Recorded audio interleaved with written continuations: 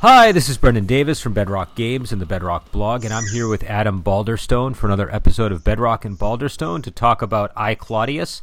We're going to talk about episode 10, Fool's Luck. This is the last three episodes of I, Claudius, and these are the Claudius episodes. So these are the ones that are based on the second book in the I, Claudius series. And so, Adam, before we get into it, I do want to say, people should go out and check out The House of Paper Shadows, which is a book that I put out for Wandering Heroes of Ogregate. It's available on RPG Now. It's available in print. It's a really great Halloween adventure, and I think people who listen to this channel will probably like it. And also the episode that we watched, it's essentially about Claudius becoming emperor and the machinations of his wife Messalina, who we slowly learn is not such a good person. And so there's other stuff that's going on. We'll get into it. But Adam, what was your reaction to this episode? It's an interesting episode because there's a lot of things that are echoes to things that happened earlier. I mean, in some ways you could say it's repeating itself, but it repeats itself in ways that have different connotations. I mean, we had the whole thing with Messalina making the accusation, which, we saw earlier a similar thing happen in Augustus, bought it, even though it wasn't true. And here we have Claudius buying it. It's kind of interesting because, it's when it happened the first time around, it was Claudius's best friend who he would never doubt, being accused. And here we have Claudius doing the exact same thing. And the guy even looks a lot like his friend. He looks a lot. He kind of resembles Postumus a little bit. Do you know what I mean? Yeah.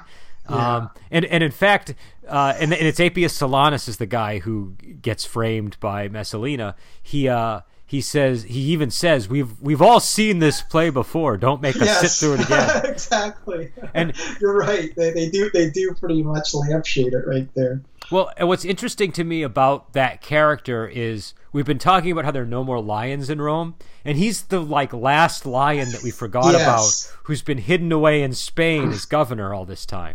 And he comes back and he gives this big speech about how he visited a dying friend, and the friend said, alas, I've been summoned to Rome. And the point of the story is being summoned to Rome has become a euphemism for I'm dying.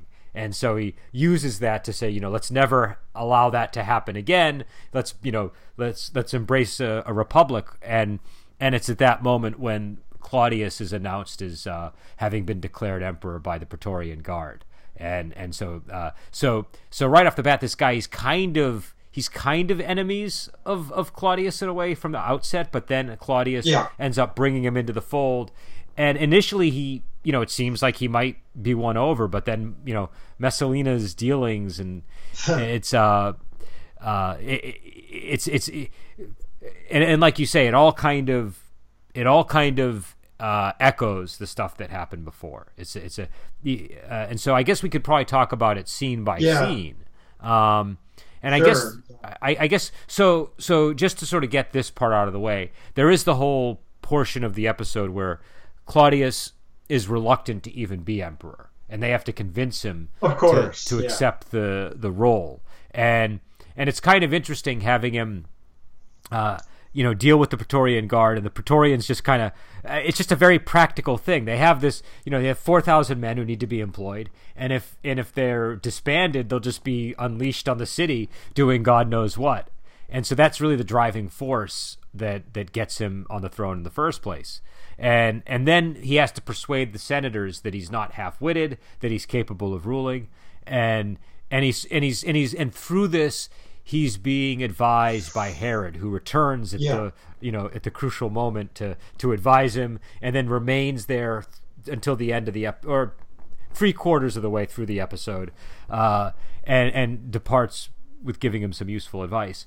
But he persuades the Senate, and then we flash forward a year, and this is when we sort of get into the meat of the story of this episode, where he's showing his newborn child to the people of Rome, and Messalina immediately says, she wants a wet nurse, and she starts talking about all the things that she's done for him, and he, and it's a very impressive list. She's clearly an intelligent person, but then she says to him, "I want to be, do you find me useful as Livia was to Augustus?" And he gets this look in his eyes, like you were saying. He's just kind of well, once again, it is going back to the echoing the past thing. It's like Messalina's role model is Livia, and she is no Livia, but she really works hard at trying to be the new Livia in her own way.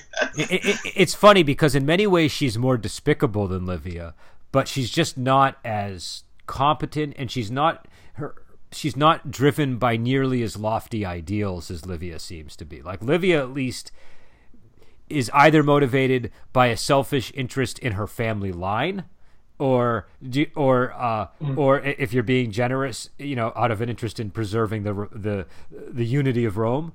But Messalina's the only motivation we really see is her desire to be with this guy that she fell in love with when she was a child. It's not the sort of thing that Livia would have ever done. Yeah, exactly. You can't.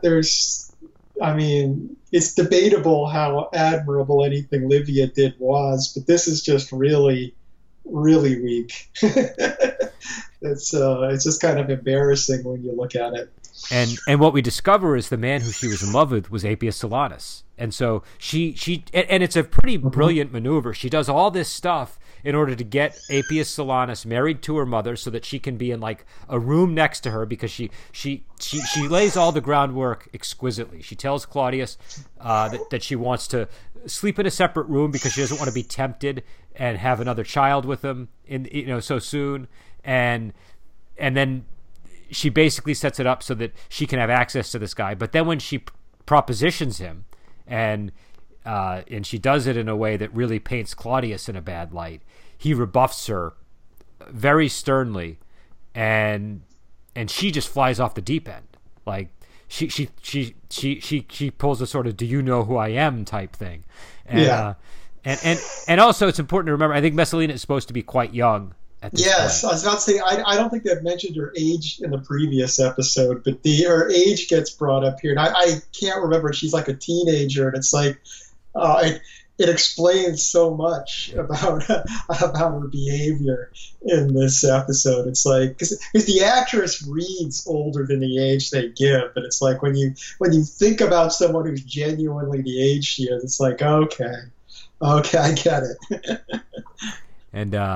And also before any of this happens, he does get warned by Herod, who's going to depart. Herod, he and Messalina are having some kind of dinner together, and when Messalina leaves, he says to Claudius, "Trust no one, not your wife, not your kid, not your friend, not your most trusted freeman."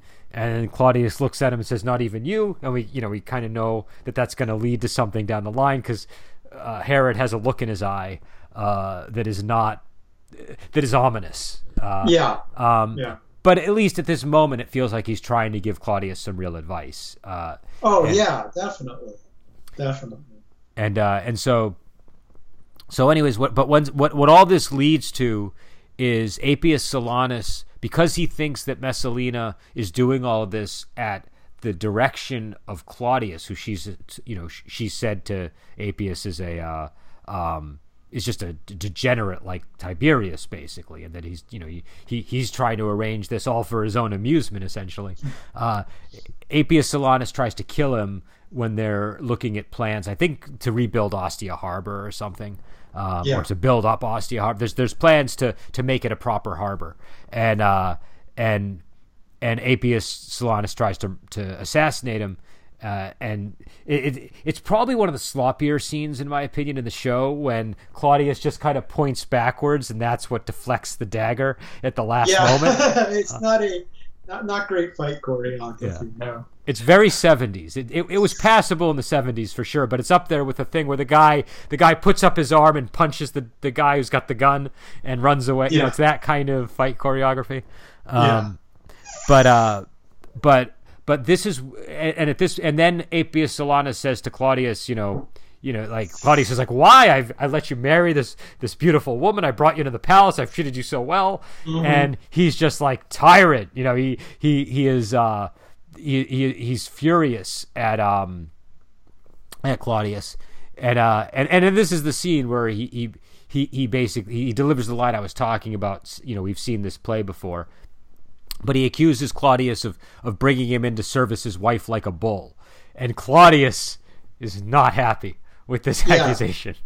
Well, the interesting thing in this scene too is that there's part of you that wants them to figure everything out, but the thing is, because there's been an actual assassination attempt, there's no way. I mean, even if everybody figured out everything that was really happening, it's like he's committed this unforgivable act, which it just puts an extra weight on the whole scene. Which Pallas does. Pallas, the advisor, we need to talk about them at a later point in this episode, but Pallas says he has to die.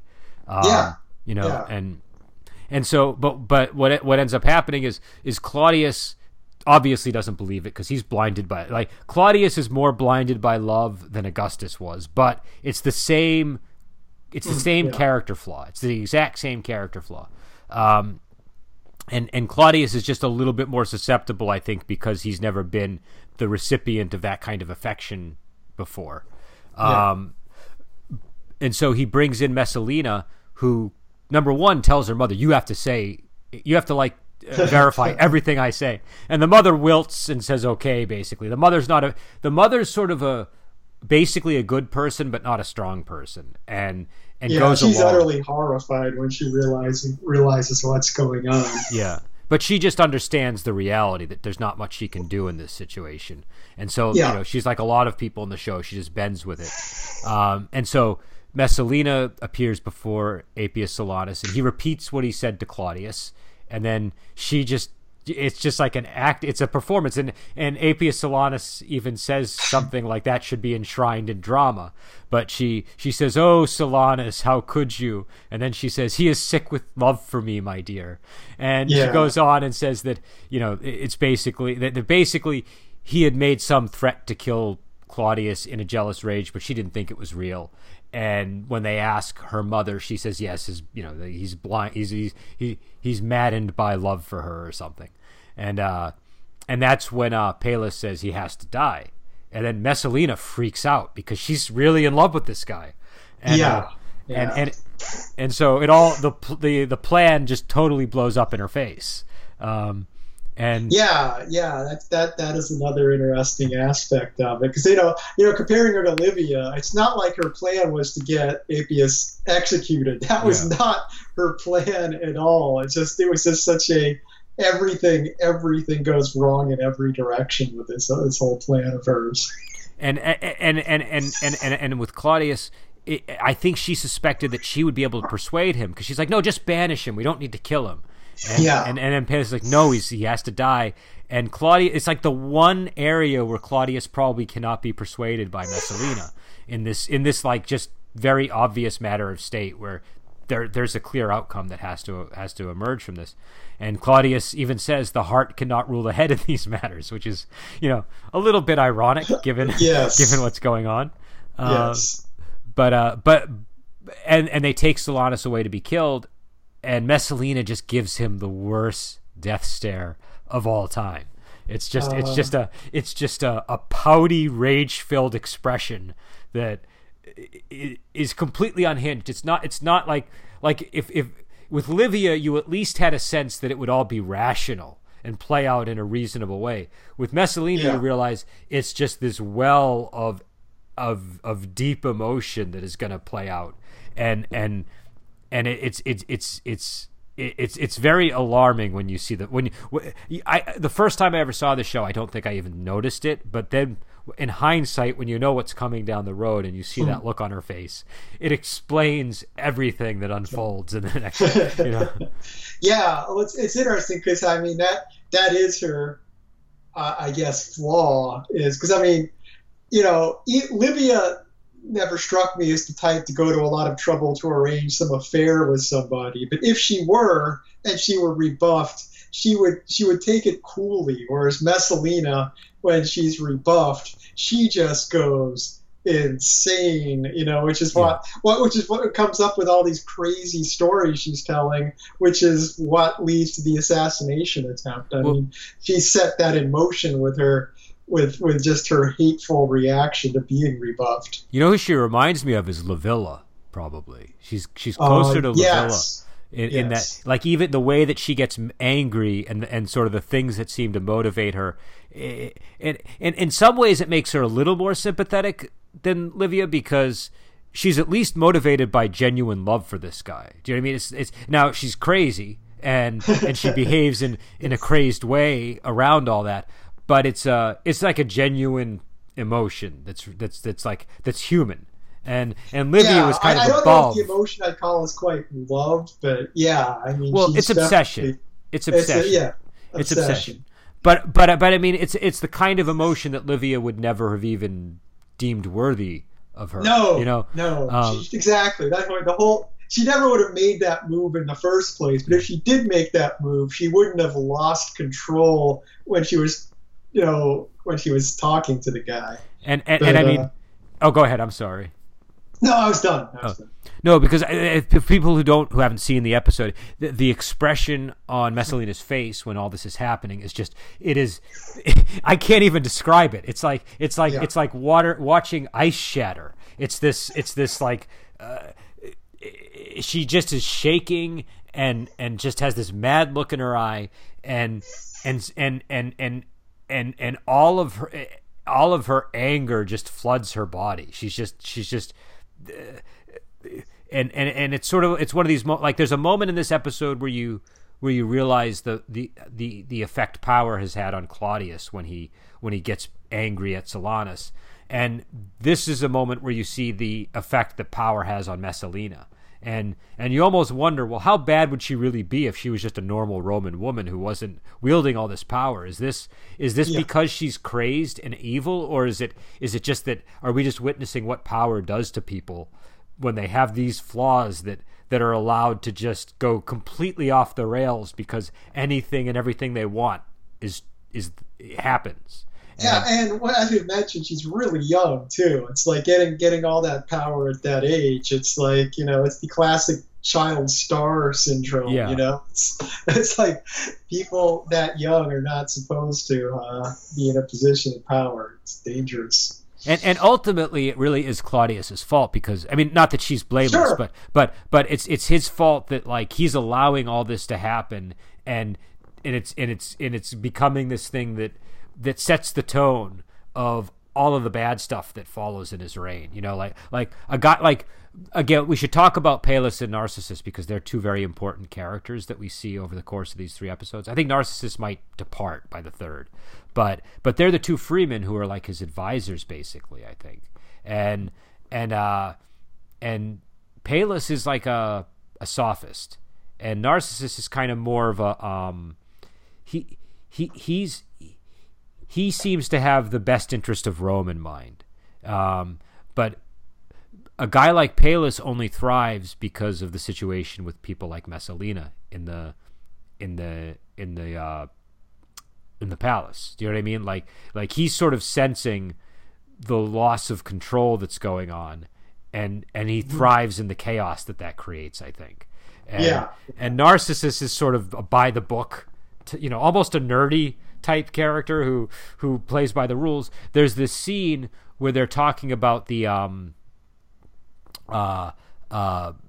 harbor and the and the plans to, I forget what it was. There are plans that they don't want built because it's going to affect the price of corn, and they both have money in corn, and yes. and so, Pallas basically says, look, let's just exaggerate all the prices so that this thing doesn't get built, and then our investments will all be secure. And Narcissus says, well, somebody could construe that as is quite greedy. You know, people will want the prices of corn to be low so that they can eat. And he says, well, doesn't that just make for more greed? You know, yeah, but more people wanting something is greedier than just enriching the few. Yeah. I mean, come on, that's just logic. And it's just the perfect example of sophistry. And the way the guy delivers it is so smooth. Like, it's just so he's just so confident in his conclusion when he utters it, and the other guy is so baffled that I love the interplay between these two characters, and I love the two points of view that they represent in the series. It's a good scene because it sets up Claudius. He just sees through the whole thing. It's just like it's a great moment for him where you can see, oh, he's really competent. Yeah, no, that's where you really see he's got all the numbers figured out, and he basically he doesn't say that like he knows it's them, but he knows that people that are in corn are involved, and they're like, and then he says, so, you know, give me some new estimates, and then he says, and we're going to have the corn suppliers pay for this whole thing, and his reasoning there is really solid. He basically says, look, I'm not going to investigate what is obviously like some kind of corruption going on around corn, and in exchange they're gonna pay for this project, and so it was quite perfect. And again, it would have been the moment, had Messalina not been mucking all this up, it would have been the moment where Silanus would have realized how competent Claudius was. Yeah, I know. It's Silanus is just distracted and concerned with assassinating him rather than even paying attention. But yeah, it's a moment that should have worked very well. But it's a fantastic scene for that reason, and of course it's good because I feel it's nice you get a balance of Claudius in this. You get to see him being very competent before the following scene where you get to see him being completely fooled. So, you know, without that, he would look much worse in this episode. Yeah, no, I think we did get a very good balance with them. And again, it really works well in the overall series where they're not making any effort to conceal that they're connecting this to the reign of Augustus, and it's kind of got like a poetic rhyme to it that's nice, but also different. It's not the same stuff over and over again. It's different enough that it's equally entertaining. What did you think of the Greek doctor scene where Claudius goes to the doctor? I like the Greek doctor scene. I like these little odd digressions the show takes from time to time. Kind of like the scene with the printer where Claudius goes to the printer. It's that kind of a scene. I can't think of anything the doctor scene actually added to the plot, but it just worked. It really added something to the show. I feel like they insert one of these every episode or two, and I feel like the purpose of them is to help establish the world that Claudius lives in. Because him going to that printer, that's a really important scene just in terms of understanding what kind of world Claudius lives in. And you don't get that if he's always in the palace and always on the steps of the Senate or something, or always in the library. And I felt the same thing here. You got a sense, number one, of the difference, the cultural difference that the show is trying to present between Romans and Greeks, and how, you know, Claudius is expecting there to be prayers that he's supposed to say along with the medicine, and you know, the Greek doctor is just very sort of much more logical in his approach to these things. And he just picks a very common herb or something that he can take for it. It's like, here, that's all you need. That's it. Yeah, he's not going to sell him some expensive novelty medicine or anything. And I love his arrogance. You know, he sits down in the chair, and Claudius is trying to sit down in it, and he's at the, you know, if he had done this with Caligula, he would have been dead in 2 seconds. And I get the impression that this doctor would have behaved that way regardless of which emperor he was appearing before. He would have, yeah. It's hard to say how he would have interacted with Caligula. He might have ended up dead, or Caligula might have been so so amazed at this that it might have entertained him. It could see it going either way. Yeah, Caligula really could go either way in that respect. But it just is. It was just a very charming scene, and I thought that it worked quite nicely. So I mean, obviously, we haven't gotten to the apex of the Messalina plot yet. So answer this question with that in mind. But what? Who would you rather be married to? Would you rather be married to Messalina or to Livia? Like in terms of thinking of your own personal safety, not in terms of who would be a better wife, but like who's more of a danger to you as a protagonist, Messalina or Livia? I think Messalina's the bigger danger because she's not operating from reason. I mean, Augustus got himself killed because he saw what Livia was up to, didn't like it, and he rejected her and was shutting her out. I mean, obviously, Augustus could have been more clever in the way he shut her out. He shut her out, but he didn't in any way reduce her power in the process, which is what got him killed. With Messalina, I don't know that there's any sure way. I mean, if she's out to murder you, it might be for some reason you could never understand, or you might never know it. Whereas, Livia would be the safer choice. Yeah, I would agree with that. I think Livia. I would at least.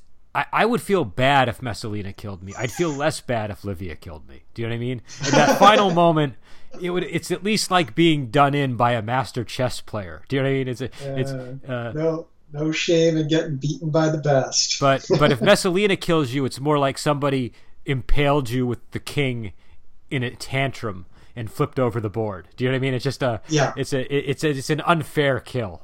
So, but yeah, I don't know. Any other thoughts on the show before we wrap it up? I gotten all my major points out. Yeah, unless you've got any more talking points, I think I'm done. I mean, the only thing I have to comment on is just how the actors are aging in this show. Makeup's not always 100% convincing, but the actors I find are incredibly convincing in terms of I feel like sad at how old Claudius looks, even though the actor's quite young at this point in his life. Do you know what I mean? I know he's actually old now. But I agree. The aging in this show is fantastic, and the makeup. I give the makeup a big pass from the standpoint that this show was never meant to be watched in high definition. It was a TV show from the 70s. Yeah. It's like we should be watching it on a cathode ray tube television with rabbit ears. That's how we should be watching it. Yeah. It should not just be low resolution. It should be a fuzzy reception you need to adjust every now and then. I mean, even Lord of the Rings wasn't really meant to be watched in high definitions. Do you know what I mean? Exactly. It's high definition is a true double-edged sword when it comes to movies, and it can really strip it of that mist that you need between the viewer and what's going on the screen, and I would agree with you about the makeup. Also, it's like a BBC drama, right? So it's not exactly it's not meant to be in the mid-70s. So I think the makeup is quite good for the time. It's just that you can see through the makeup, but the performances I find hold up really well despite that. I suspect too that like a lot of the makeup people that worked on this, London being a big theater city, they may be, if you had the same makeup on a stage, if you were going and seeing a live play, this would be fantastic makeup if you're sitting in the audience watching these people on a stage. Well, and apparently the makeup was very uncomfortable for the actors, from what I get. It's pretty much like doing one of those science fiction shows as far as the level of makeup they have to wear. But I mean, if we're talking about aging of actors too, I have to jump back to Tiberius. I'm unfortunately completely blanking on the actor's name that played Tiberius, but the the aging of his character over the course of the show was incredible. That's something that leapt out at me this time watching it that I didn't appreciate as much on previous views. But his kind of character arc as he ages was brilliant. And and the name of the actor is George Baker. But I would agree with you. Yes. He does a very excellent job. Even that final scene where he's supposed to have had a stroke. He's really on point when he's asking for his beef. And I think everybody does a good job with it. I can't think of an actor who really drops the ball with the aging. Herod did a good job. I should probably call them by the name of the actor. I think his name is James Faulkner, the guy who plays Herod. And Derek Jacobi, they all, did excellent jobs. But in this episode, I was noticing it, I think, because there's like really only two people left now from that period, and so you're really paying a lot of attention to them. And in that scene where it's just Herod and Claudius, like Herod, the guy who plays Herod is a really young guy. Like when he appears early in the show, he's like a young, vibrant person, and here he just you feel the weight of age on him, and some of it's the costuming and the beard, but a lot of it is just the way he performance. Carries. He is really bringing something there. And I mean, the scenes with Herod and Claudius are fantastic in this episode. I mean, you really feel that they are these lifelong friends. I mean, that's another thing. Along with the aging of the people, the aging of the relationships in the show is a very, very, very well performed thing. No, he's a great character. I mean, he's possibly one of the best characters in the show. Like, he's the only reason he isn't is because there are so many good villains in the series, and villains always get the top billing in my mind. But he's the character that you so want him to stay to the end, and you so want what ends up happening with him, you so don't want to happen. I still like the way that they resolve it, but you really wish that Herod would stay by his side this whole episode or the whole show. And I think that speaks volumes about the quality of the show, because I don't normally, I mean, like, I am a pretty cynical person. I think I don't tend to really get that deeply connected to the characters in a TV show, and this show does a good job of getting you to care about the characters and really really rooting for them. And again, I think it's because it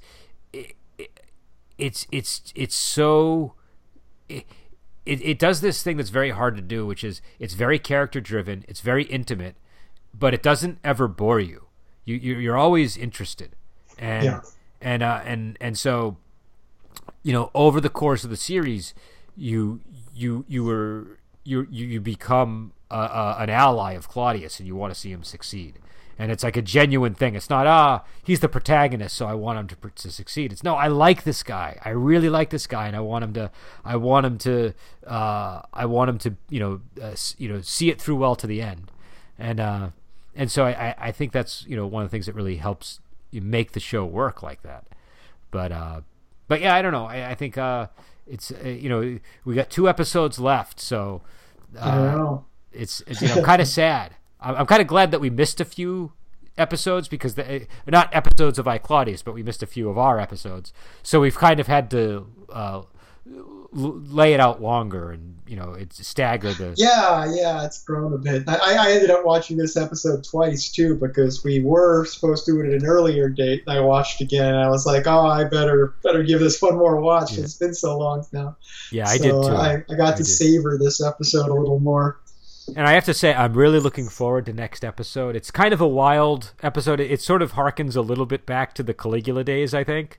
But again, it's just, I don't know. You people will see when we talk about it. But again, if you haven't seen iClaudius, number one, I don't think anybody who hasn't would be listening this deep into the podcast. But that would be strange. Yeah. But our unless you think our telling the story to you is better than the actual show, which I would think you were insane. But yeah, if you're a total weirdo and you haven't seen iClaudius yet, but you're somehow still listening to us, go check it out on on Amazon. They have it streaming there. You have to. No, you would have to buy. Acorn has it. Acorn has it, but you can buy the episodes. Oh, you can buy. I'm sorry. Yeah. If you want to watch it streaming, like as a subscription service, it's on Acorn. But you can also. Yeah, so you will have to purchase the episodes, and normally we try to do things that are only available for streaming so that people can watch them. But this is something where I think it's really worth the purchase. Buy one episode.